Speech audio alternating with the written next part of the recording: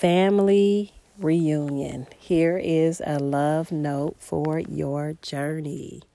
Family reunion is an occasion when many members of an extended family congregate. Sometimes reunions are held regularly. For example, on the same date of every year, a typical family reunion will assemble for a meal, some recreation, and discussion. So family reunions, I know my family is a smaller family, so we haven't had family reunions. My husband comes from a bigger family, and so we have had family reunions that they do every 2 years, I think it was. And it was nice. Family reunions they can be nice, and sometimes family reunions can be not so nice from what I hear people say. But it is definitely a time where you can come together and, people that you did not know, or you might have was that age, but now you this age. You get to see the grandparents and the matriarchs and patriarchs of the family, see how the family has extended, how cousins and uncles, and it's just a beautiful time that you get to come together, and you family from everywhere, traveling from different states, meeting in this one place, and it's fun. It's fun. It's a nice time to come together. The activities that they had, I know my husband, and a lot of them do them in different states. Some of them do. They go to different states. I know his was in different states. And so it's really a good time to come together to kind of reflect the memories, see how the tree grows, just see what everybody is doing. And it's a nice time to come together. I titled this family reunion because we had grandma's service, homegoing celebration, and the pastor gave such an amazing words of comfort. Pastor Will Adams, he did such an amazing job on delivering God's word to us and comforting us and encouraging us and giving us hope.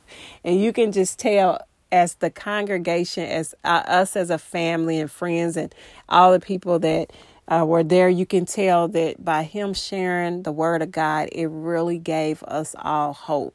It wasn't that we was not still grieving. There were still tears. There was, but I like, because he used the scripture about we don't grieve like those that have no hope. And I had, when on God's time, when my grandmother passed, I used the same scripture that the Pastor Adams has shared. So it just really encouraged my soul even more. It just really, God confirmed his word. And so first is 1 Thessalonians 4:13 through 18.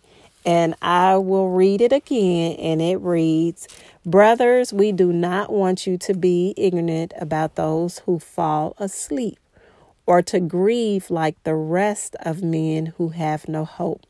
We believe that Jesus died and rose again, so we believe that God will bring with Jesus those who have fallen asleep in him.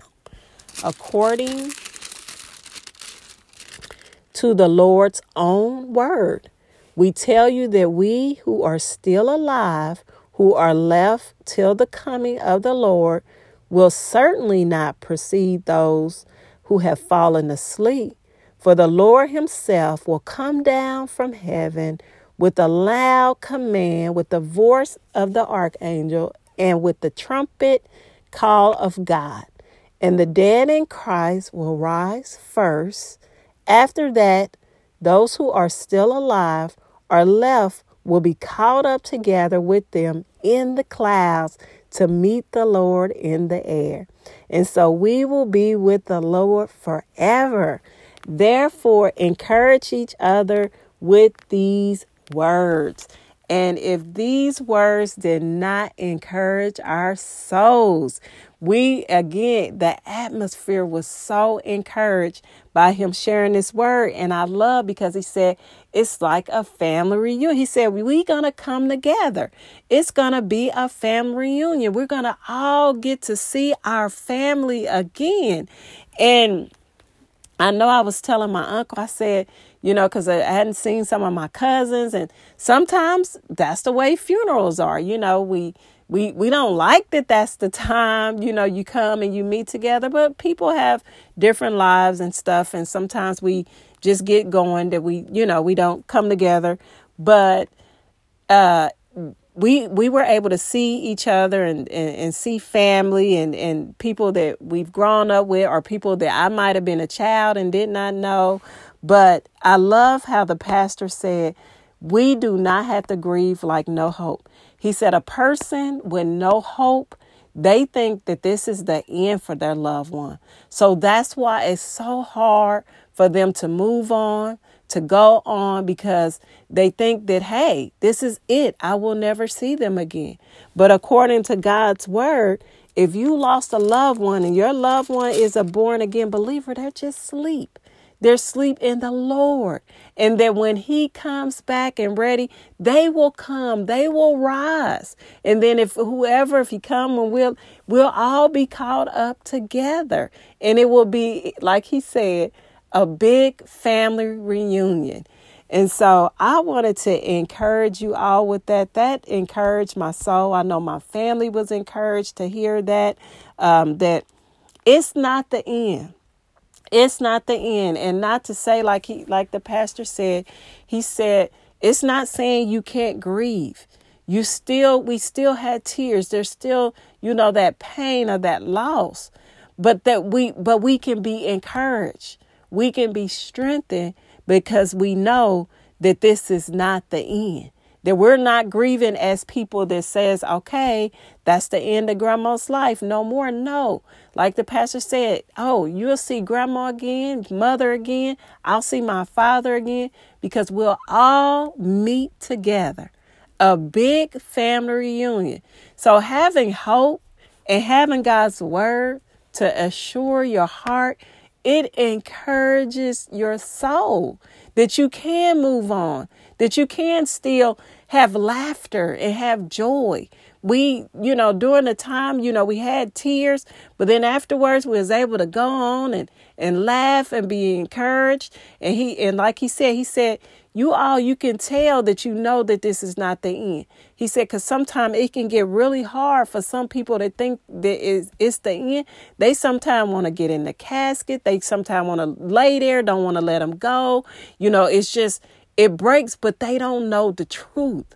They don't know this word that this is not the end. So you don't have to grieve as a person that don't have no hope. Yes, people grieve in different ways, and that's okay. But not as a hopeless person. Not as a person that says, this is it. This is for my loved one. Their life is done. It's over. Not for us as believers. And this really does encourage my soul. As I'm sitting here and I have the obituary in front of me, I can put a smile on my face. The fact that I know that this is what God's word said. And he said, encourage. He says, encourage. The last one says, therefore, encourage each other with these words. He wants us to encourage each other with these words. That they've fallen asleep, but there is going to be a command. There's going to be a call, and we're going to meet together. And that just encourages me in my soul. I know it blessed my family, and I know that blesses you. If you see that, hey, I got to move on. And I know that there's been people that it's been hard when they lost a loved one. I mean, I know of people like they didn't even want to live no more because it was so hurt and hurt them so bad. And God knows. I mean, I'm not saying that, but God knows that person's feeling and that hurt and that pain and sometimes confusion and all that type of stuff. But you got God's word. You got the Holy Spirit to help walk you through. Anything that seems dark in your life, anything that sees confusion, it just don't seem right. You got the Lord to walk you through. He's given us his word, and that word is truth, and it will come to pass. It will last forever. What God spoke, it will come to pass. And so I wanted to share that with you. I thank everybody for their prayers and words of encouragement during this time with my family. Just continue to keep us lifted up. And we just appreciate it and just thank you. We can feel the prayers because we've been encouraged. I know it might be hard for, my aunt and uncle, my dad, but we're going to continue to they stand on this word and continue to encourage them and encourage each other with this. And so I hope that encourage your soul, and may you be encouraged as the Lord gives you more love notes for your journey.